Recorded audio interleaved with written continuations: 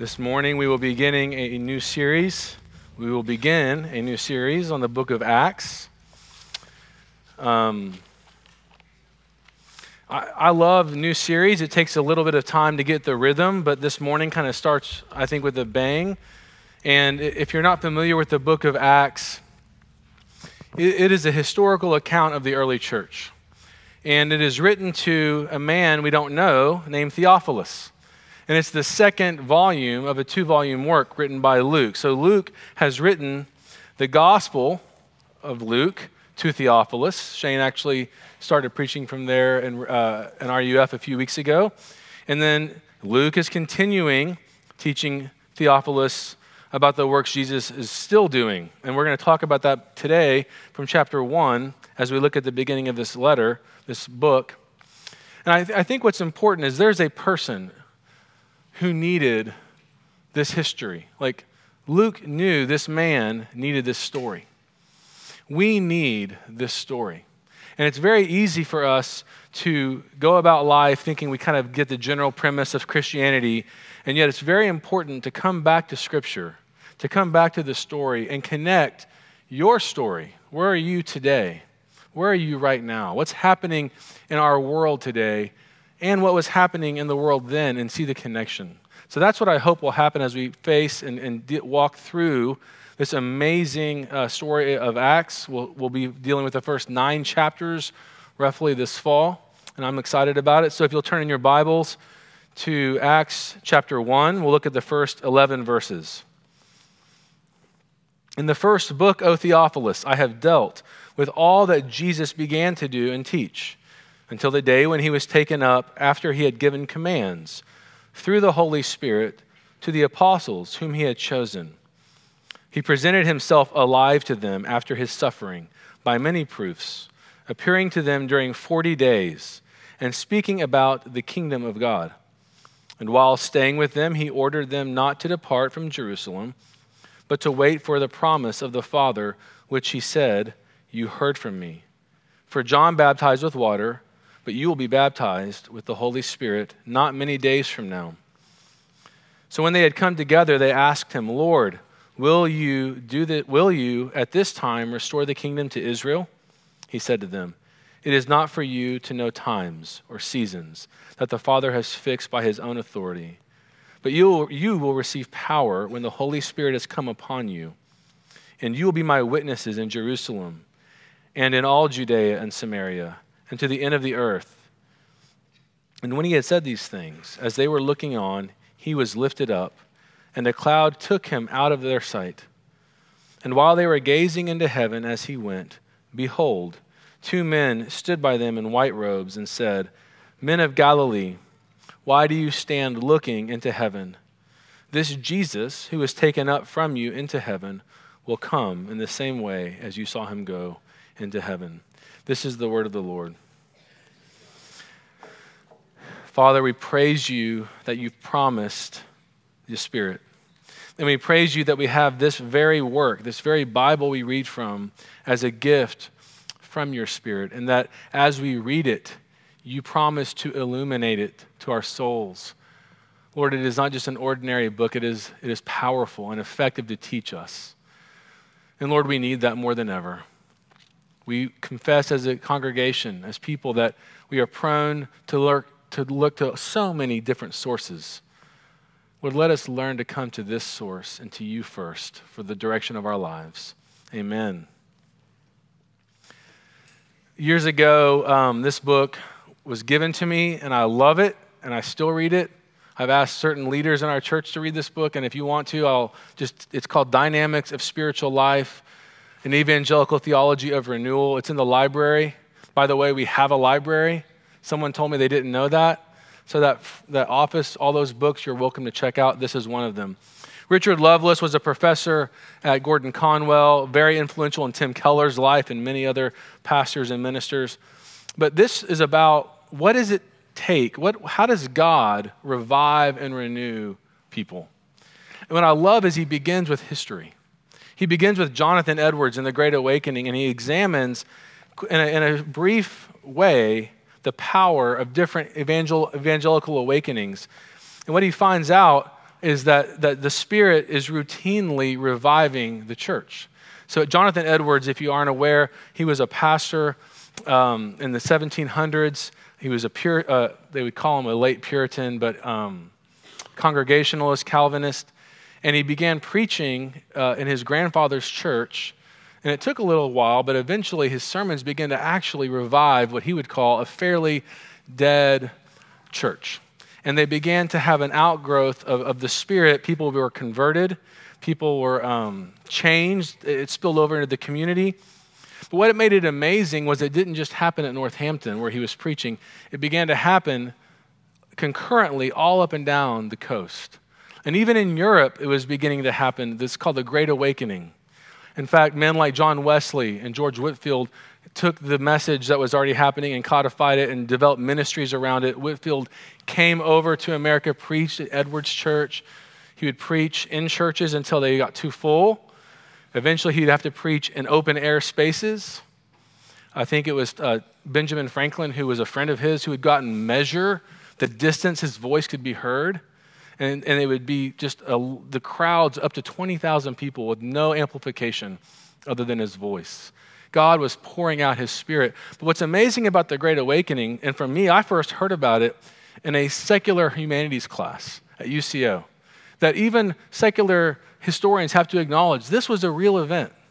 Things happened, things changed. It's credited for leading to the abolition of slavery in Europe and many other social changes.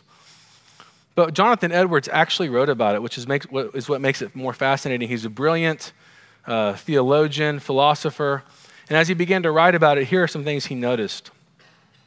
He said he stressed as he was preaching that the core of the awakening was not an emotional experience, but a Spirit-given apprehension of the reality of God, which purged the heart and led to meekness and to a lamb-like spirit, to the outflow of good works. Do you hear the two things? A connection to God leading to meekness and lamb-like spirit, so a humble spirit, but also the outflow of good works.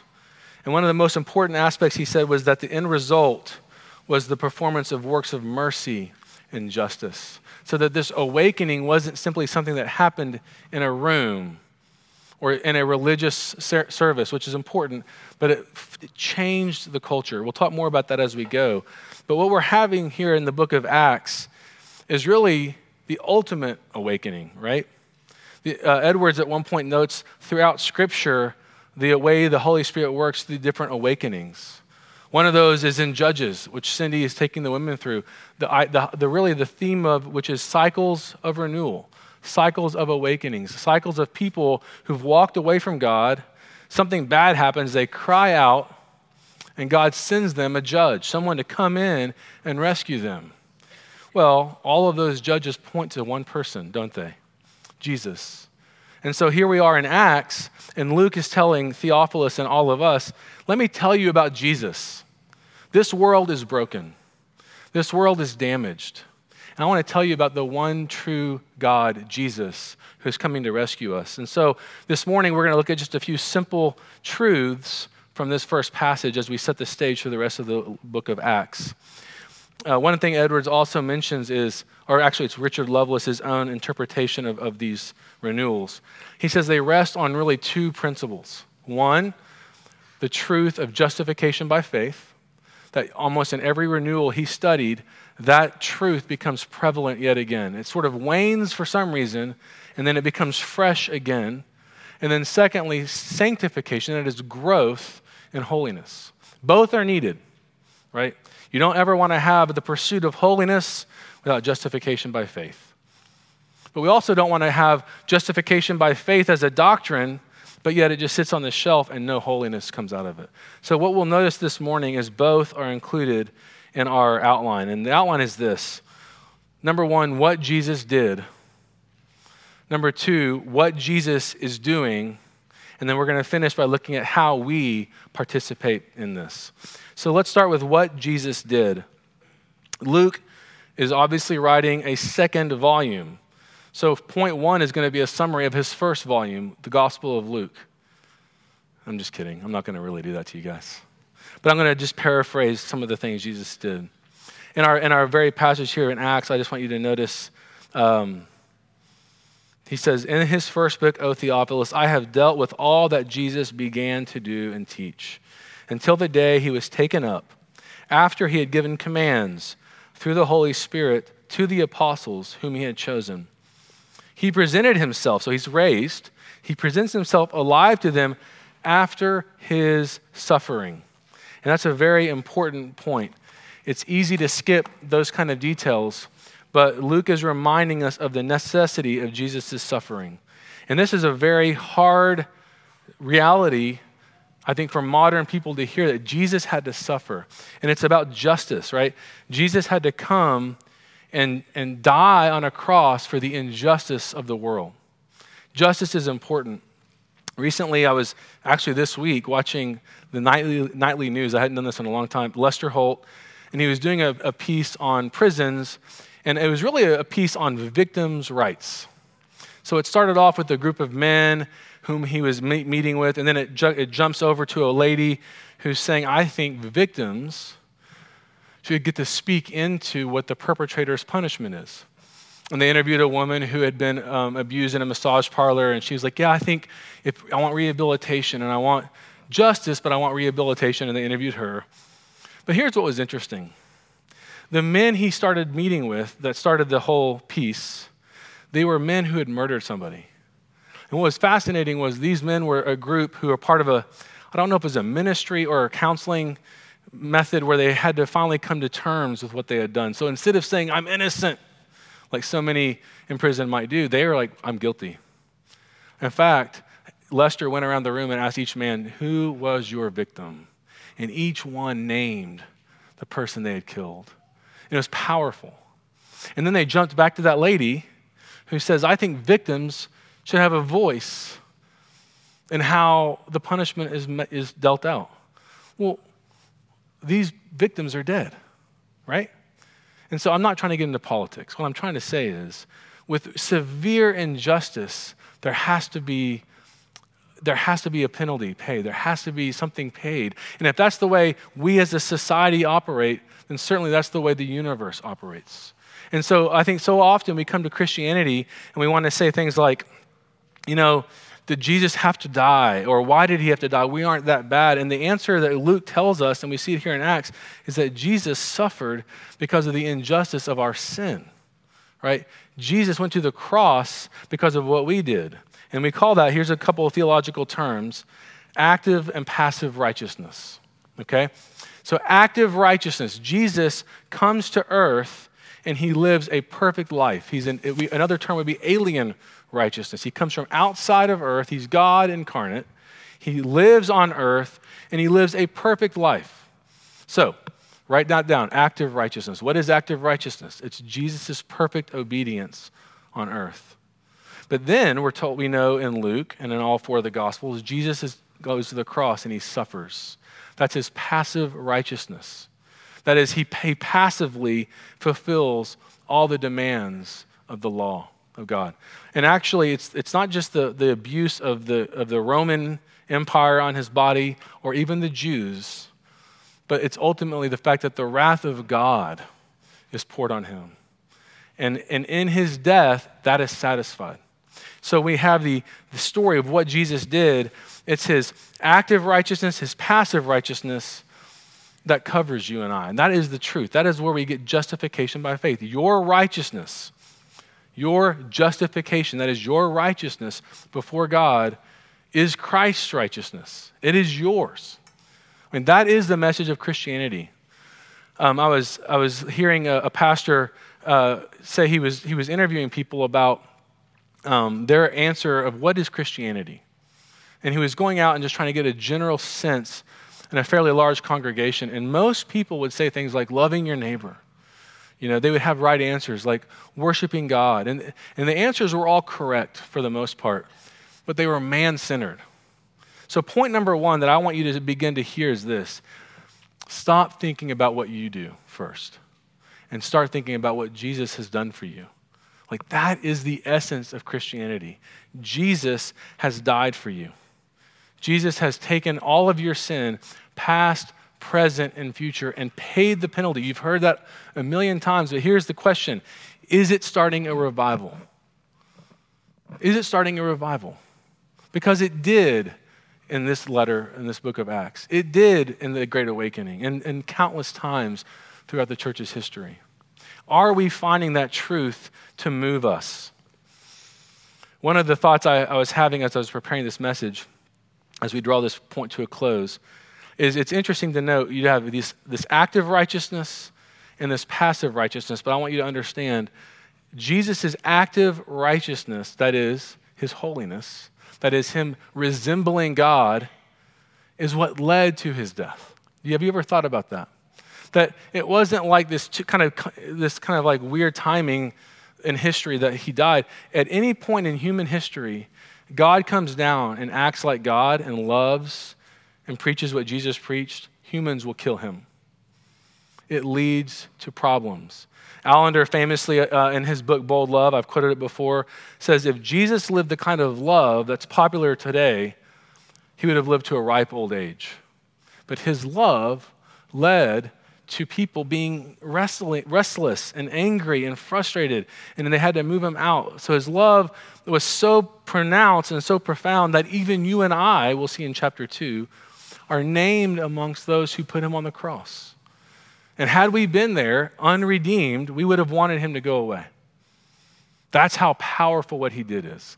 So that is what Jesus did. And the legal side of that is if you are in Christ and that blood has been applied to you, then you are redeemed.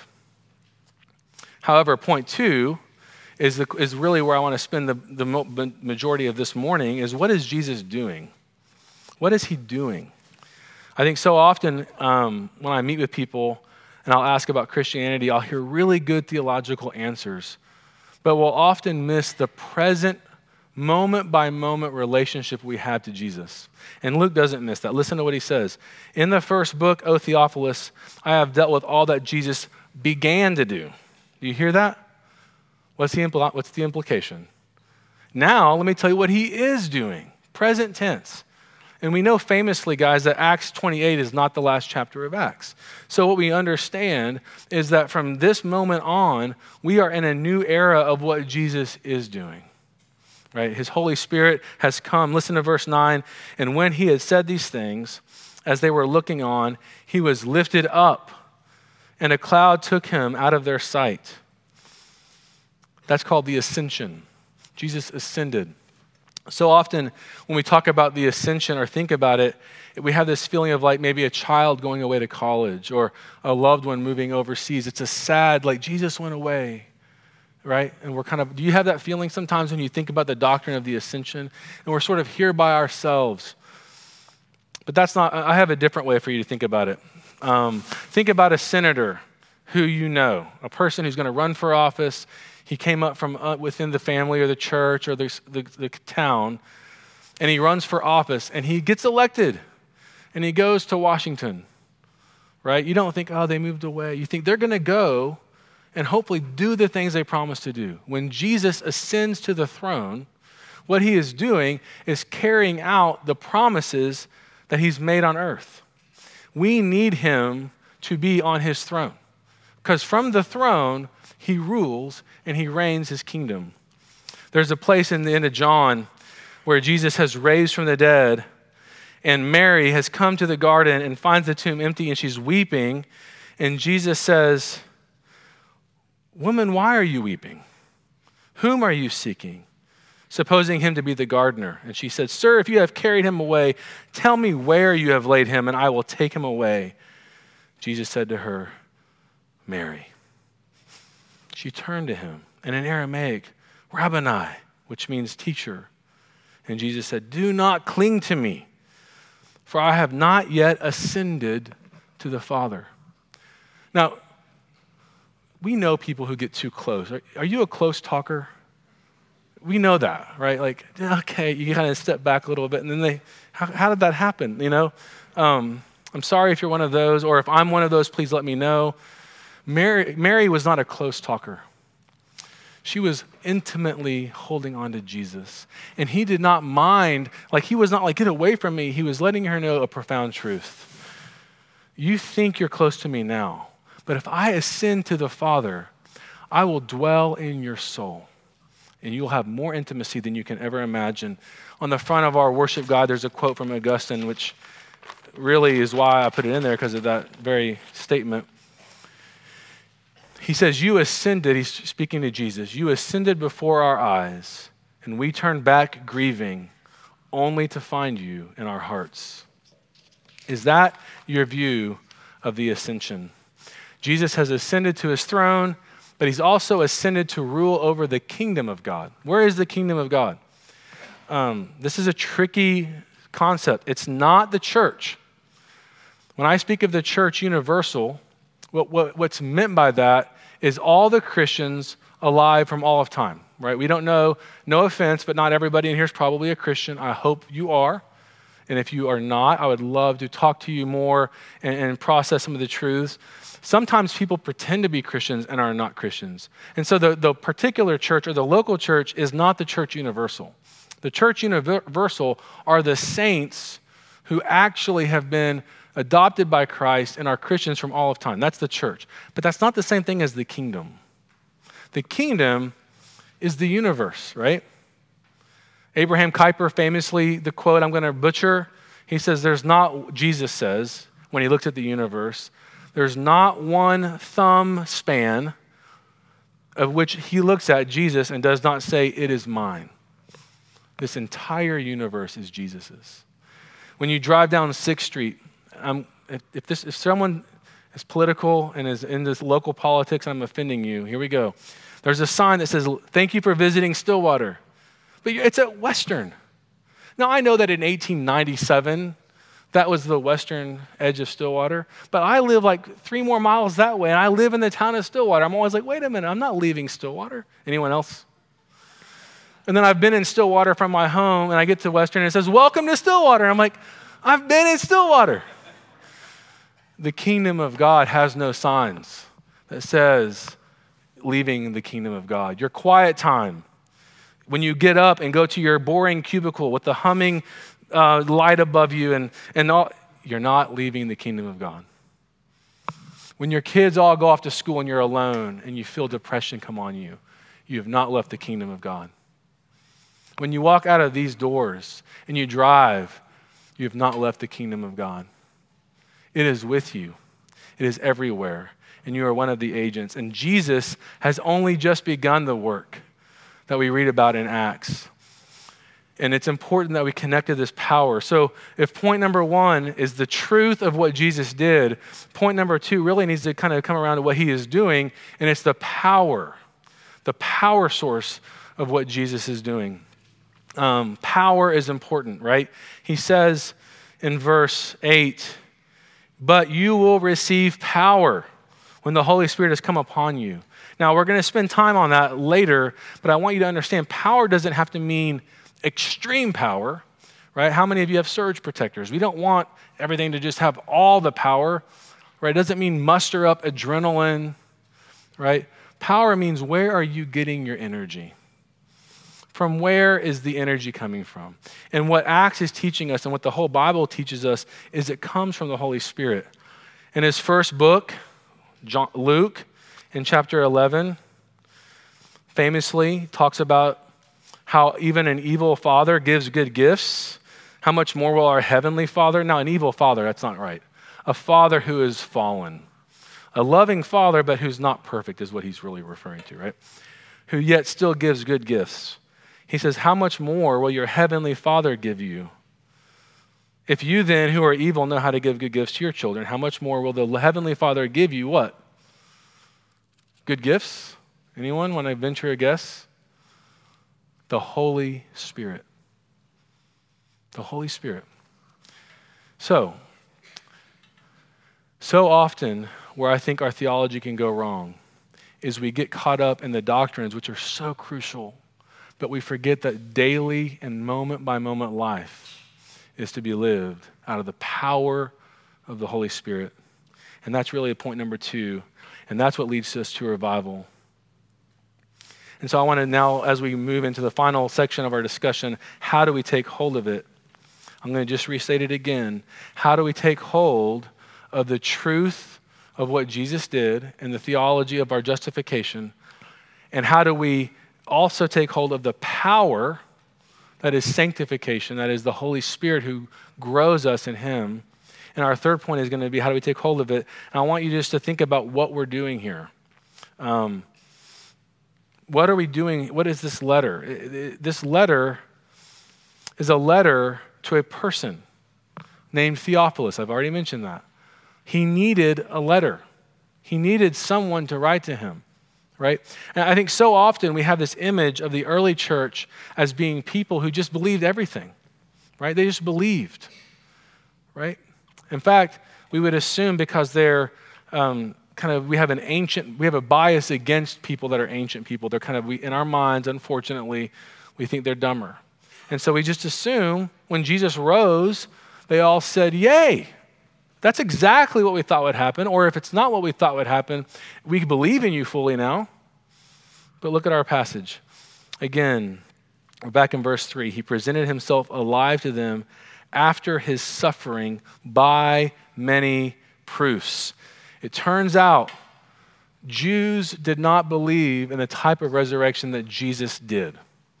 There are different groups within the Jewish culture at the time who believed different things about the resurrection, but none of them assumed you would have this new heavenly body as Jesus did. And they were resistant to him, even his own disciples. And of course, Greeks would think of a resurrected body as completely like anathema. The bodies are dirty. And so Jesus rises with a heavenly body. And so he's able to do kind of weird things like eat fish, so he eats food, but he passes through walls. Okay, it's a powerful risen image, but they needed proof. Do you need proof? I hope you would answer yes. Here are a couple questions. When you think about Christianity, the Christianity that we're talking about this morning, that Jesus, what he did, and Jesus, what he's doing, two quick questions. In your mind, is it for everyone? Is it what everyone needs? When you open the newspaper and you read some story that's horrible, do you think that person needs the gospel? When your neighbor, who you might think, well, they're a Buddhist, or they're a different religion, or they're atheist, do they need the gospel? What I'm not asking you is, do you share the gospel? That's, of course, important. I'm simply asking you if you believe in your soul of souls that the answer to life's problems is Jesus, ruling and reigning in their heart. And then secondly, do you believe that for your own heart? Do you believe that Jesus has a desire for every square inch of your own heart? Or are there places that you sort of wall him out, right? Like, I have Jesus in my religious life, but in my public life, or in my financial life, or in my career life, or in my Facebook life, or whatever life I'm leading, I'm sort of doing on my own. That's not how Jesus wants us to be. He wants to have every square inch of us. Is that your view? Do you believe you would flourish if he had every square inch of your heart? Or is there an unbelief that says, I don't want to be one of those people? Some sort of doubt. I want to invite you all to agree with me that we struggle with doubt. The reason revivals aren't always happening isn't because the gospel isn't true. It's because we are not tapping into the truth of Jesus. And it's a promise. He pours into us, and we are the ones who are sort of stepping back from him. So how do we get into that? How do we lay hold? I'm going to invite us to be like Theophilus. This morning, Tom Carnes began a Sunday school class that Eddie, Tom, and I'll do some of it as well, are leading through the Bible. And it was just beautiful to hear the video and hear the teaching that Tom brought about the reality of the Bible. And I have to confess, I've heard it so much. You've heard it so much. You open the drawer and you get to the hotel and there's a hardback Bible. Everywhere you look are Bibles. And yet our culture knows the scripture as little as it's ever known. Like when I went to seminary 20 years ago, God, that sounds crazy. I remember going into an entry class and they made you take an exam because they said every year the amount of the Bible these are men training for ministry, the amount of Bible they know goes down less and less and less. That means Now, I guess let me just throw another thought with that. When you want to learn something, how many YouTube videos do you watch? Right? How many experts do you seek out? Why not the Scripture? My guess is because we think God is harsh. We've forgotten point one. And we've forgotten point two. He's ruling and he's reigning. And so he gives us the Scripture, and Theophilus is probably a person who's, I'm not going to sit here and tell you what he's doing, but Luke has some severe concern for because he writes these 2 volumes. And if not the person Theophilus, at least the early church, they need reassurance that Jesus is who he says he is, and Jesus is ruling and reigning. That is our hope. I have a lot more I want to say, but we're almost done. So I'm going to just close with this illustration of a revival that happened in Northern Ireland. Apparently, there are these prostitutes in Northern Ireland in one of the towns that started coming to one of the local churches. And after they became Christians, and I believe, from what I understand, like their whole lives were changed, people began to ask them of their testimony. And one of the Irish prostitutes said, when the question was asked, why did you turn to Jesus? And they said, well, first of all, we ran out of customers. There was a revival in the town, and so all the pagans that would come, or all the people who would come to them openly, quit coming because they were revival. They became Christians. They knew that was wrong. So they lost their livelihood. But then secondly, one of the ladies said, when they were on the street where they used to be scorned, the Christians began to treat us like humans and care about our lives. So the gospel had transformed the Christians in such a way to make them understand they were no better. And that transformed even the lives of these prostitutes who became Christians. And my question to you is this, and it's a question to myself. Are we transformed by these truths? Let me just make this a little bit more real. Like, listen, I know it's Sunday and we're going to go to, there's this, do you even want to be transformed? Can we start with that question? Can we just start with this sort of the secret answer? Do I even want the Holy Spirit to transform me? Or am I going to hold back parts of my heart, which leads to destruction, by the way, in your own soul and in your community? I'm begging us as we start this series together, maybe we all do something a little differently. Maybe we read ahead, we study it together. So when I'm up here, maybe you've even read it with me. We're unpacking because I'm joining in with you. I need the Holy Spirit to transform my life. Let us pray. Jesus, thank you for seasons of renewal and seasons of awakening. Lord, I suppose on the front side of any of those periods in history, there's doubt, there's concern, there's questions, there's fear. But Lord, we want to begin by just claiming the promise that you have sent your Holy Spirit. You've given us your Scripture. You've given us the other means of grace, such as the Lord's Supper and fellowship and prayer. And I pray, Lord, that this congregation would be the beginning of a movement you're already starting all over the world, that we would see a revival in 2019 and 2020, and that many of the things that are socially bringing the world apart and breaking us apart would be healed by the power of Christ, who rules and reigns over his entire kingdom. Amen.